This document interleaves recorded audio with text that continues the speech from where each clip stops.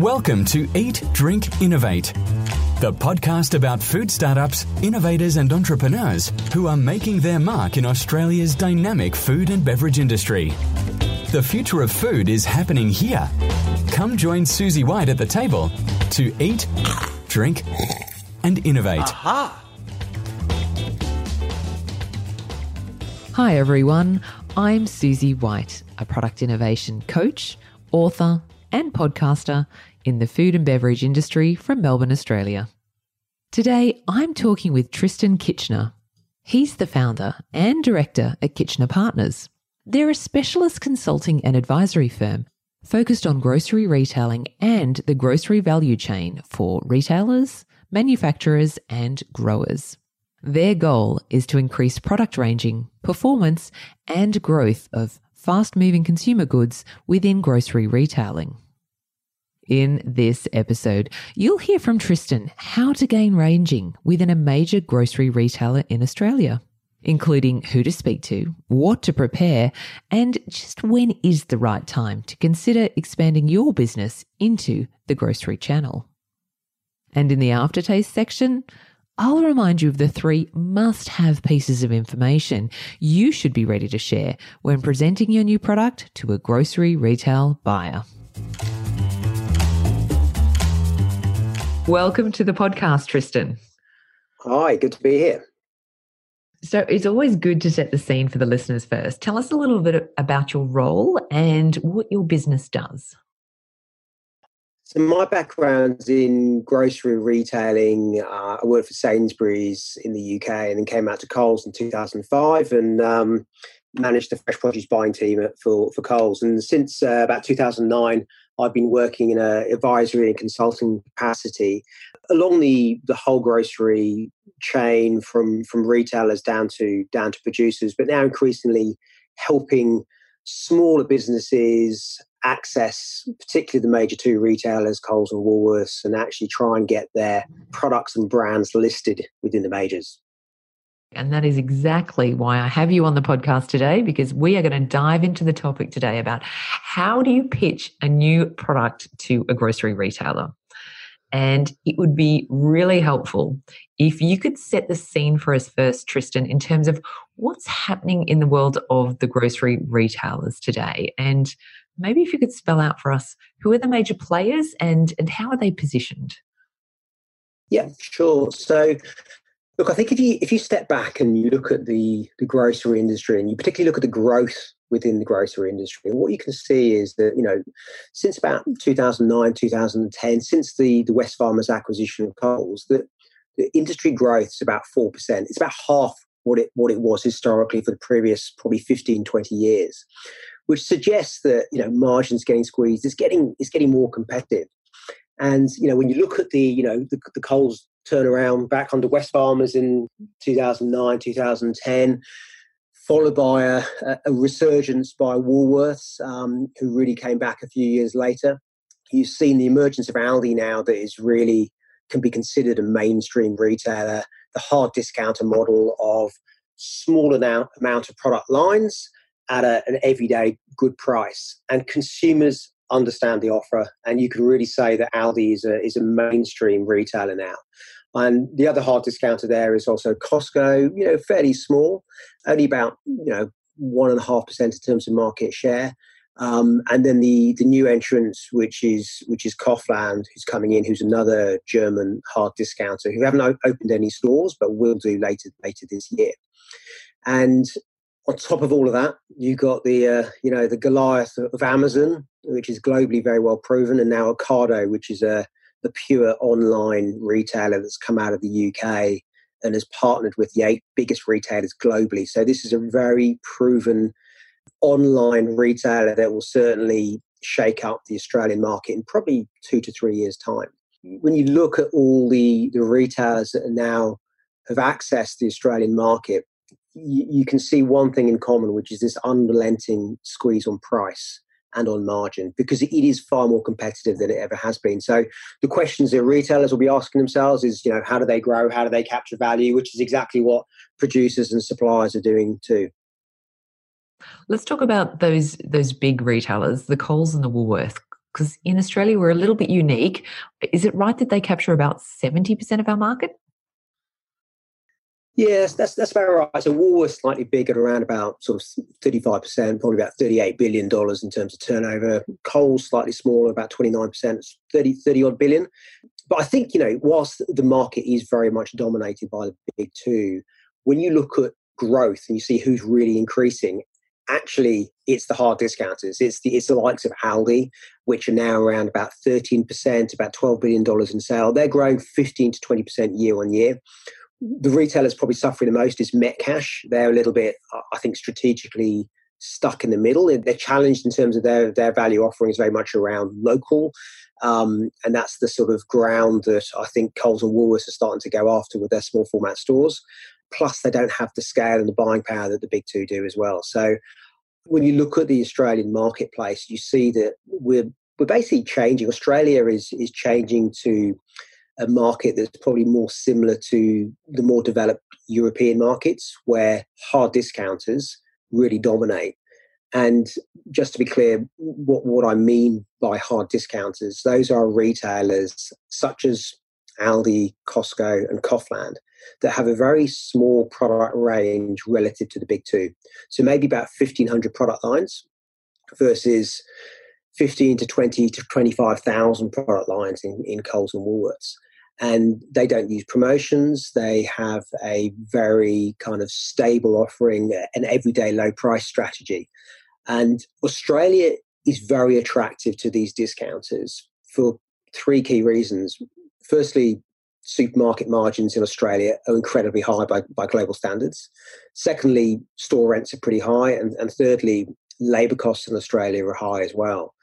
Which means that, when you look at the discounters, they use labour far more efficiently compared to the full-line supermarkets. And bearing in mind that labour is the single largest operating cost for supermarkets, and for Aldi, it's probably running about 6% of sales, whereas for majors like Coles and Woolworths, it's probably 10 to 12% of sales. Okay, that was incredibly helpful to set the scenes on the Australian landscape. Let's look at this opportunity from the lens of maybe if I was a small or medium food or beverage business and I wanted to get a new product into one of the major grocery retailers.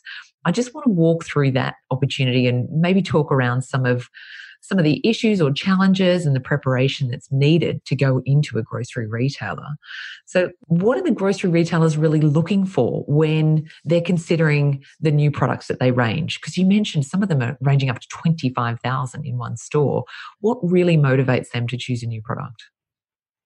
Ultimately, retailers are driven by, shareholder return. So it comes down to the economics. But that in turn, it hinges on the customer value proposition that as retailers, you need to be satisfying customers. You have to be obsessed by the customer and giving the customer everything they want, solving the pain points of the consumer. So ultimately, it's about saying from a retailer's perspective, how can we differentiate from our competition? So how can Woolworths be different to Coles? And yes, you can do that through stores, formats, private label offerings, but at the heart of it comes the branded offering of what suppliers can offer to that retailer that is different to what another retailer or competitor retailer may be receiving. And that's where it's tricky, isn't it? If you're a food or beverage manufacturer and you want to scale up and go national, you don't really want to be offering account exclusives. You want to be ranged in all the stores with the same product. But there's that challenge of how do you help the retailer differentiate themselves by offering a differentiated product? Yeah, and that's a challenge in the Australian market where it is a very small market compared to, other countries. And really to be successful, you have to be supplying probably both of the major retailers. And that's a challenge. And how do you manage the relationship with keeping both of those retailers happy and both of them feeling that they're getting the best possible deal? And that's no different to how the bigger manufacturers, the Heinz, the Simplots, will be running their strategies around private label versus branded offerings as well. Because again, a brand will always want to be putting their products on the retailer shelf as opposed to the private label alternative. So yeah, it takes careful management. Sometimes it's about offering innovation and product development that may be slightly different between each of those retailers. But it does all hinge upon the CVP, which is the consumer value proposition. So, it's essentially saying, well, why should consumers buy your products, and how do you satisfy the factors that are important to consumers? And that's absolutely critical for any brand or any product, because ultimately you're trying to solve a pain point for the consumer. And that is what's going to keep the consumer coming back in time and time again. And retailing, it's a volume-led business. It's not a margin-led business, which means you need to be selling lots and lots of a product. You don't want to be too niche or too specialized from the major's perspective, at least. How do you actually even approach a retailer? If you've never sold through those channels, what's the best way to get in touch with them? And who would you speak to? That's probably one of the most challenging aspects of actually dealing with the majors, in that, you're trying to access buyers who are incredibly busy and time poor. They are essentially the engine room of the retailer. They're the one who generates the sales. So accessing the buyers, developing relationships with the buyers, accessing at the right level. The more senior you go, the more strategic those individuals are. The slightly lower you go, the more operationally focused they will be in terms of, what are my sales and profitability next week and the week after, as opposed to what's the longer term strategy. So it's about having a blended approach that will access various levels within the retailer with the right messaging and the right proposition to essentially try and find a mindset alignment with those individuals that you're talking to. And within that, you may also look to talk to the commercial leads, but also retailers are heavily invested within technical functions around product development, product technologists that really are the right hand of the buyers. They cover the other aspects such as the innovation, the new varieties, the packaging, the development, the product formulation. So again, the technical functions are a good source of information to help understand what are the specific needs and strategies that the retailers may be employing.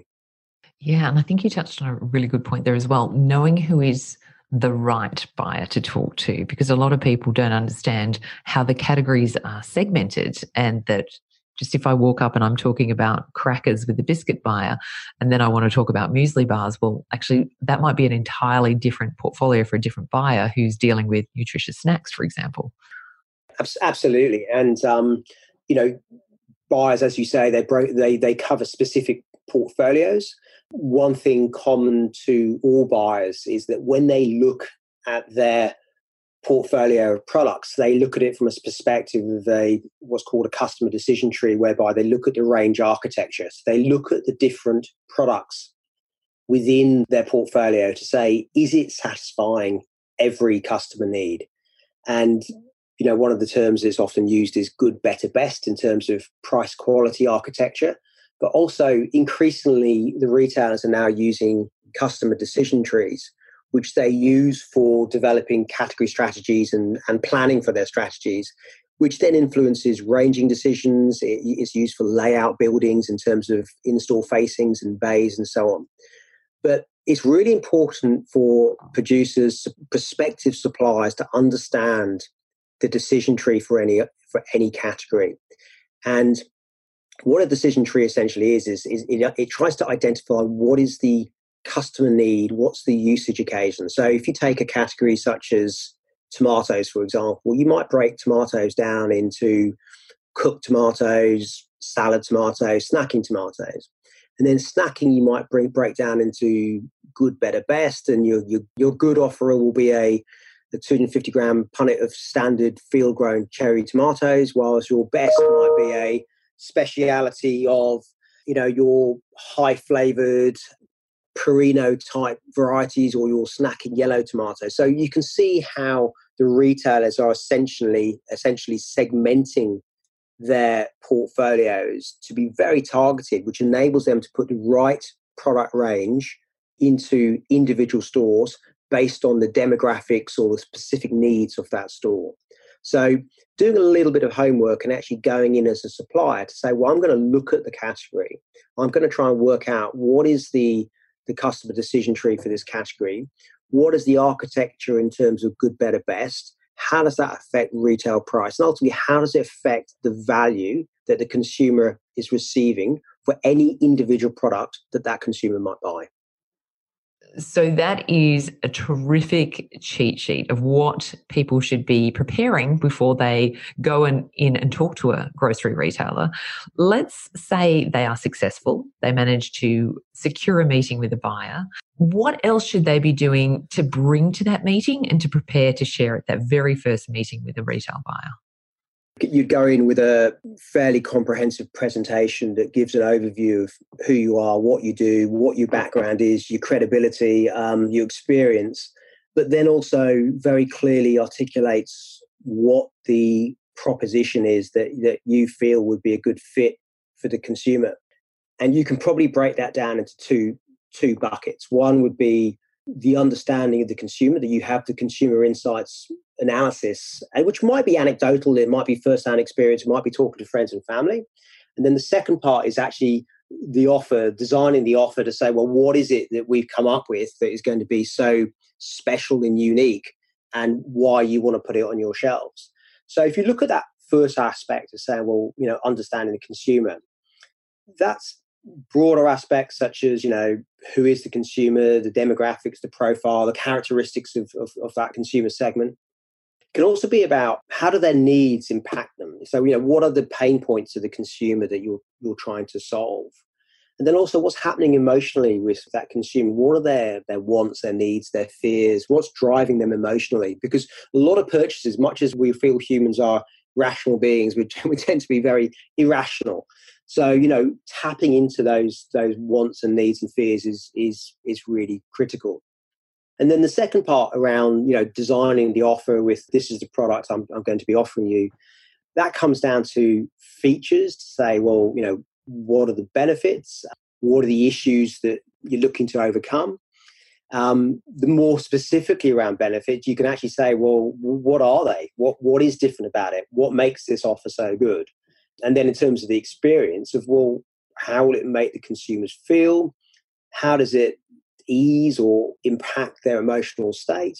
And then finally, it's a case of looking at the competitor set to say, look, I'm not a me too. I'm not just copying what somebody else is already doing. I'm not just a substitute. And it's saying, well, look, these are the other options that are available in the marketplace. And this is why my offer is different to those alternative options.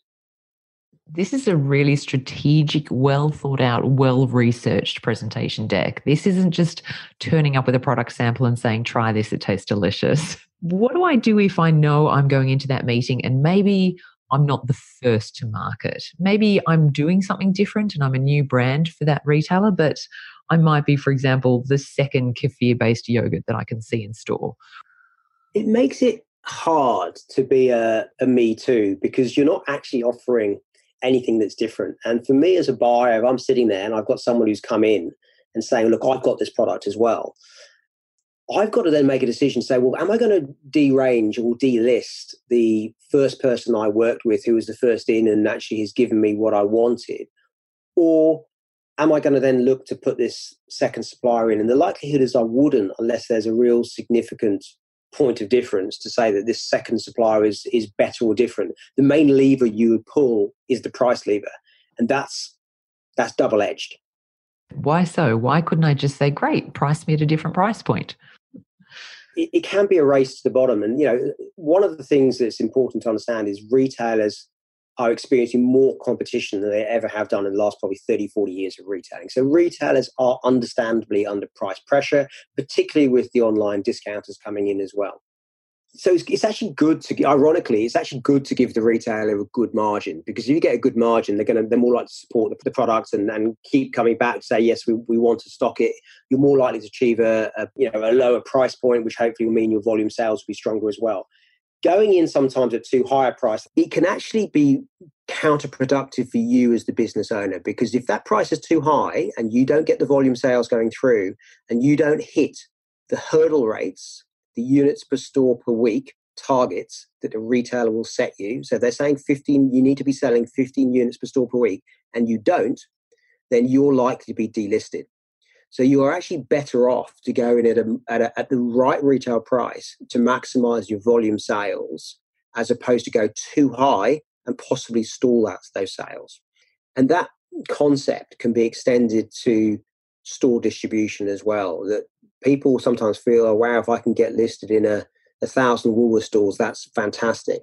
Well, you're actually probably better off getting listed in 200 stores that are the right stores for your product, the demographics that your product is targeting, as opposed to trying to get into those other stores that sound good, but you're probably not going to sell a lot, and you're going to dilute your units per store per week hurdle rates.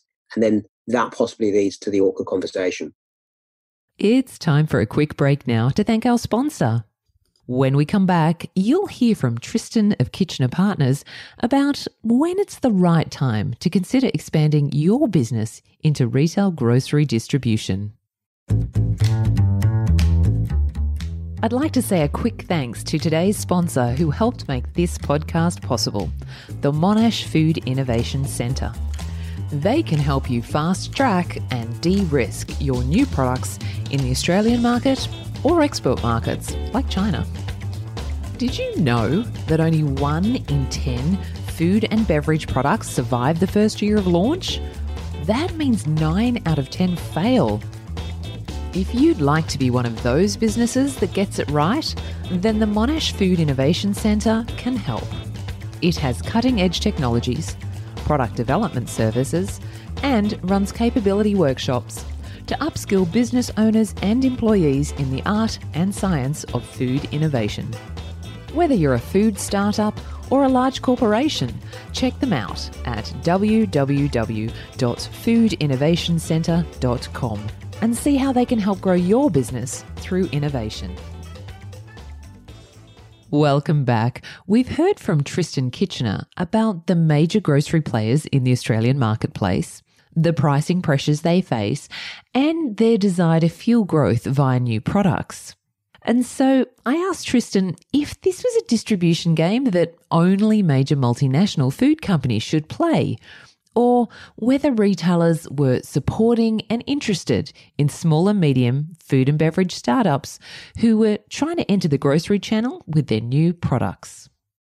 Certainly within the last 3 to 4 years, I've done a lot of work to encourage smaller businesses that have great innovation, great consumer understanding, because they're at the coalface every day. They may be at the local market selling products. They're really in touch with their consumer base.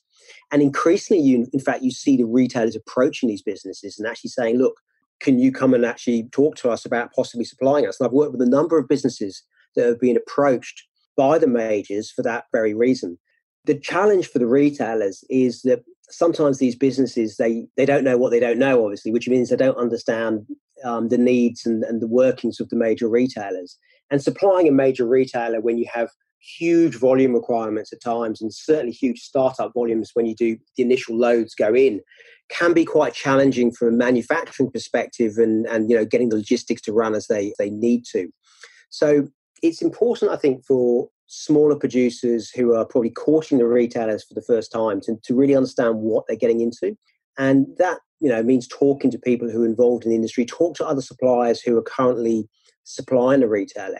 If you're actually approached by a retailer, ask that retailer, say, look, have you got any other suppliers I can talk to who've been through a similar journey that you're proposing we take with you, so I can just understand what's involved.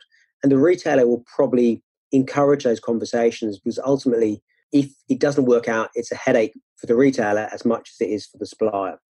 And you're right, I have seen a number of examples of the grocery retailers nurturing up and supporting small startup brands. In fact, I think that's probably one of the ways they're disrupting some of the big food companies in the existing categories the most, by bringing in these really new product offerings and new brands that really aren't existing anywhere else.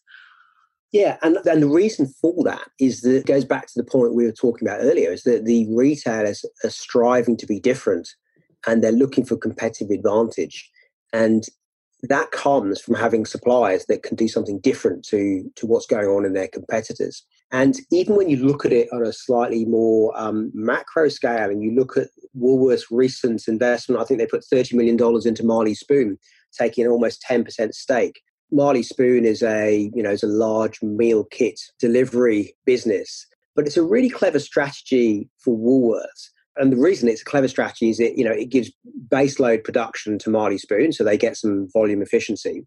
But it also, for Woolworths, it means they're outsourcing product innovation and differentiation in a very low cost way because they're getting somebody else to do it.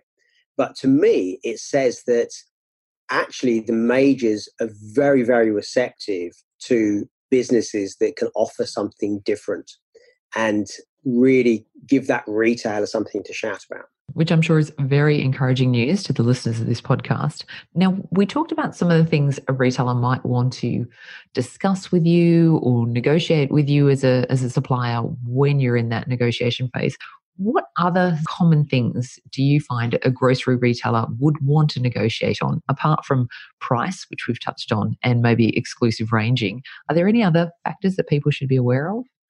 It comes back to the whole offer, which encompasses case fills. Are you delivering direct to store? Are you delivering direct to distribution centres?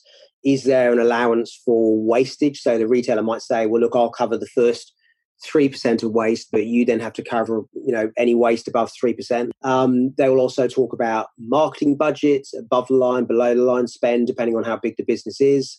They might want to know who else you'll be supplying to, what media activities you're going to be doing. But really, it will come down to developing a relationship with the specific individuals within the retailers, that they actually believe what you believe and that they believe in you as an individual and as a business as much as they believe the product.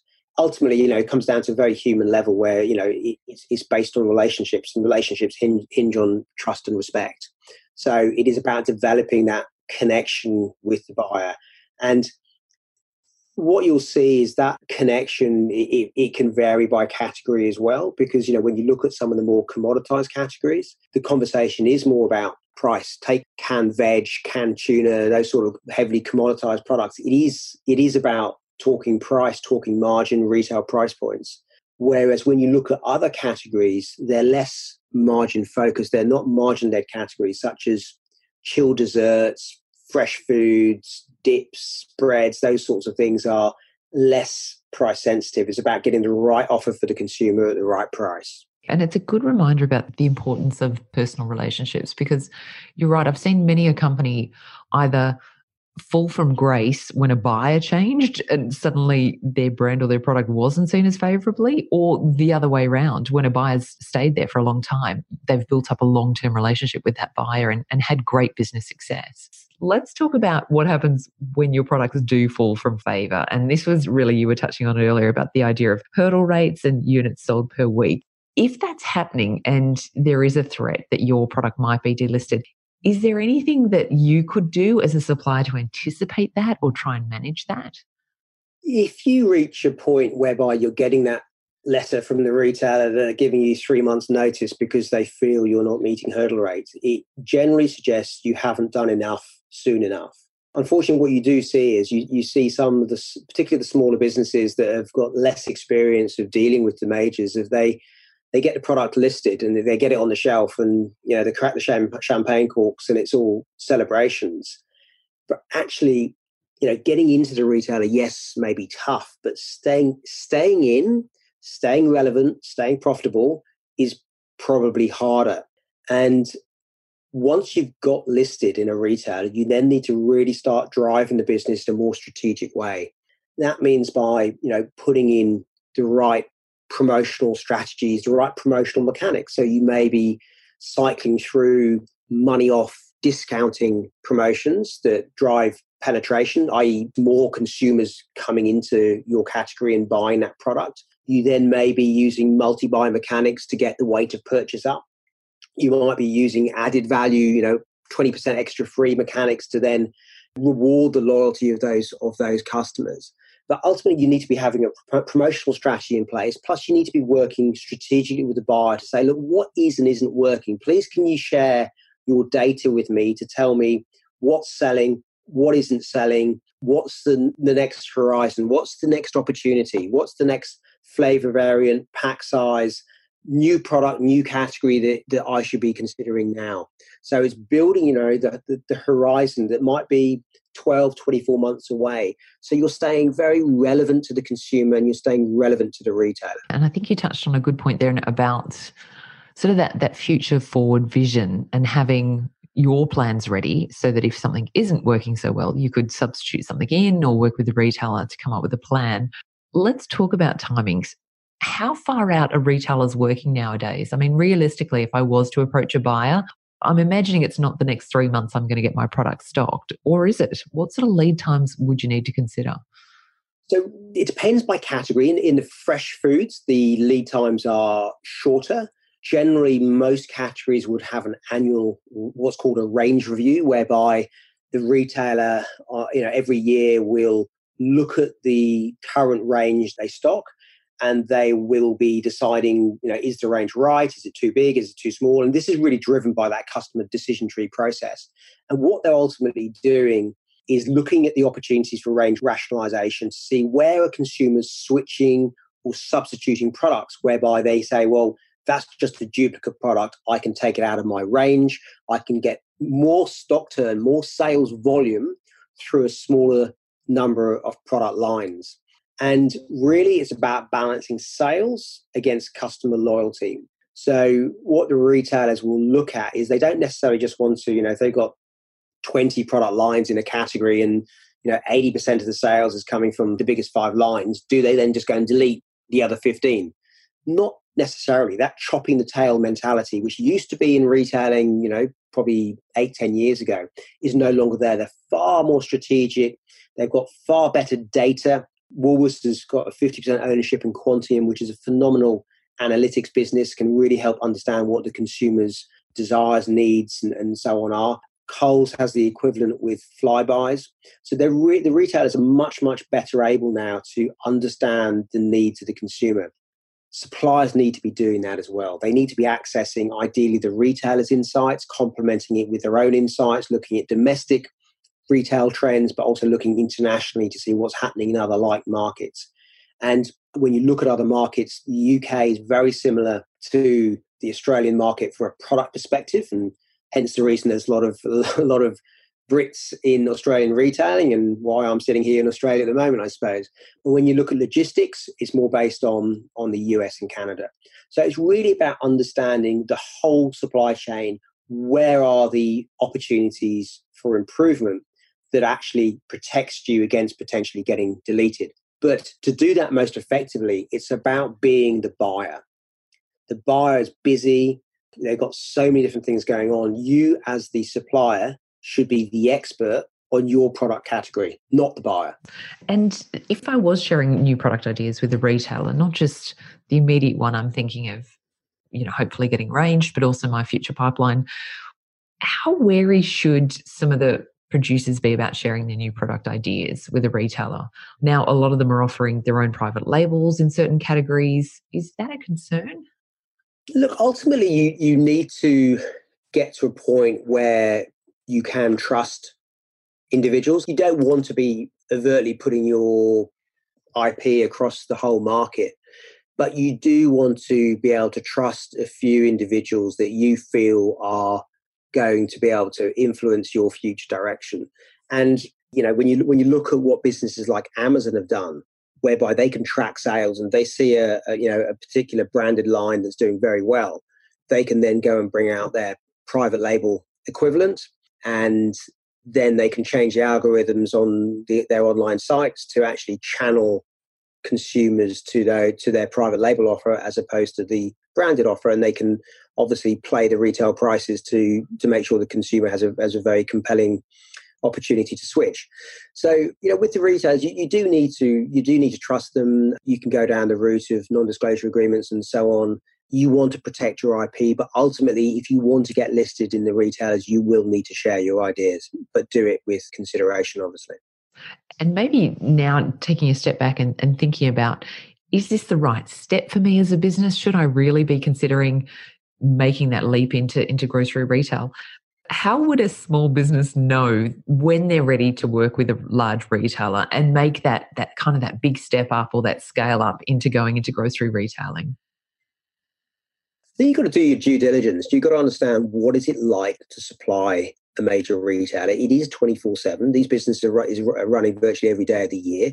There will be demands on you that you have to deliver in full on time. So there's an expectation that you will meet all the orders that are given to you. Those orders can change at short notice. You've got to make sure the economics stack up. You don't commit to something that's just financially not viable for the long term, but you've got to make a decision to say, is this the sort of life I want or not? Or am I happy to be a small fish that's going to be supplying through those other channels? And there are other channels to the major retailers, be that independent retailers, farmers markets, and also the hard discounters to a degree. Being a supplier is tough. It is challenging. It is all encompassing. It's good to think about those things and go into it with your eyes wide open. So, Tristan, this has been really helpful. Any final words of advice for food and beverage businesses who might be thinking about dealing with a grocery retailer for the first time?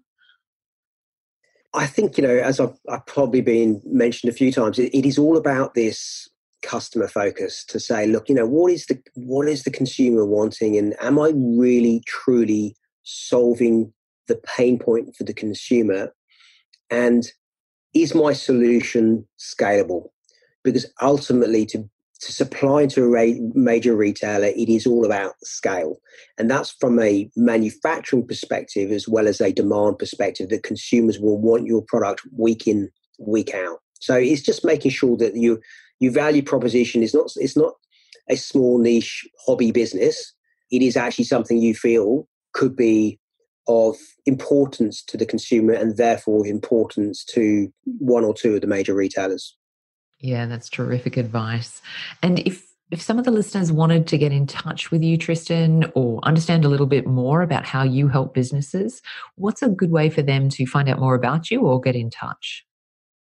Yeah, sure. So, certainly go to my website, which is kitchenerpartners.com.au, or feel free to drop me an email at Tristan, Tristan, at kitchenerpartners.com.au, and very happy to have a conversation. Terrific. Well, look, thank you so much for your time today, Tristan. That has been very enlightening. Great to talk through the pros and cons of working with a grocery retailer and help people decide whether it's truly the right thing for their business. So thanks for joining me today. You're welcome. Thank you. Aftertaste, the sweet taste of success. Thanks for sticking around. This is the part of the podcast when I think back on my chat with Tristan Kitchener from Kitchener Partners and reflect on what we learned today. And I wanted to remind you of the 3 must-have pieces of knowledge that are helpful to share when presenting your new product to a grocery buyer. Number 1, knowledge about your consumer. Now, Tristan spoke about how retailers need to grow their business by being the best at satisfying their customers. That's you and I, the buyers of all those products on the grocery shelves. And they do this by being obsessed with the consumer value proposition. That is, by offering products that are the best at solving consumer pain points, needs, or wants. And so, as a product manufacturer or supplier, you really need to be armed with your consumer insights. You need to share stories, facts, observations, or research about who your ideal consumer is. What do they like? What do they want? What do they fear or avoid? And why do products like yours satisfy them? The second piece of knowledge you really need to share with a grocery buyer is the key consumption occasions and how purchase decisions are made. Remember, grocery buyers are managing huge portfolios of products, and they're deciding the right combinations of products to put on the shelf by considering the customer decision tree. Now, Tristan told us about the customer decision tree and that it shows the range of consumption occasions in a product category and the need associated with each occasion. That makes it really clear how purchase decisions are made for your product and also what product attributes are important. Tristan gave us the example of tomatoes. Are you offering a tomato that satisfies a snacking occasion or a cooking occasion or a sandwich making occasion? If it's for snacking, for example, then the needs within that occasion might be that the tomato has to be bite-size, colourful, milder tasting, sold in smaller, more portable containers, or that they stay fresh for longer. Sharing your knowledge of the customer decision tree for your product and its category will really help set you up for the final piece of knowledge that you should share with your grocery buyer. And that is number 3, how your product offer is unique and different. Having demonstrated your understanding of your consumer, their purchase occasion, and their needs, you can now share how your product attributes uniquely satisfy these. This might be based on your ingredients, your packaging, the flavors, the pricing, or the brand positioning. And actually, it's usually a combination of many of these things.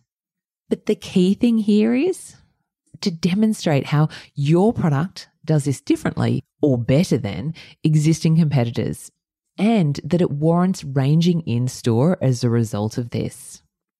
By sharing these 3 pieces of information with a retail buyer, you'll build a really solid case for why your new product is unique, valuable, and worth a position on their retail grocery shelf. Well, that's it for this episode. Many thanks to my guest today, Tristan Kitchener of Kitchener Partners, for sharing his wealth of knowledge about the Australian retail grocery market.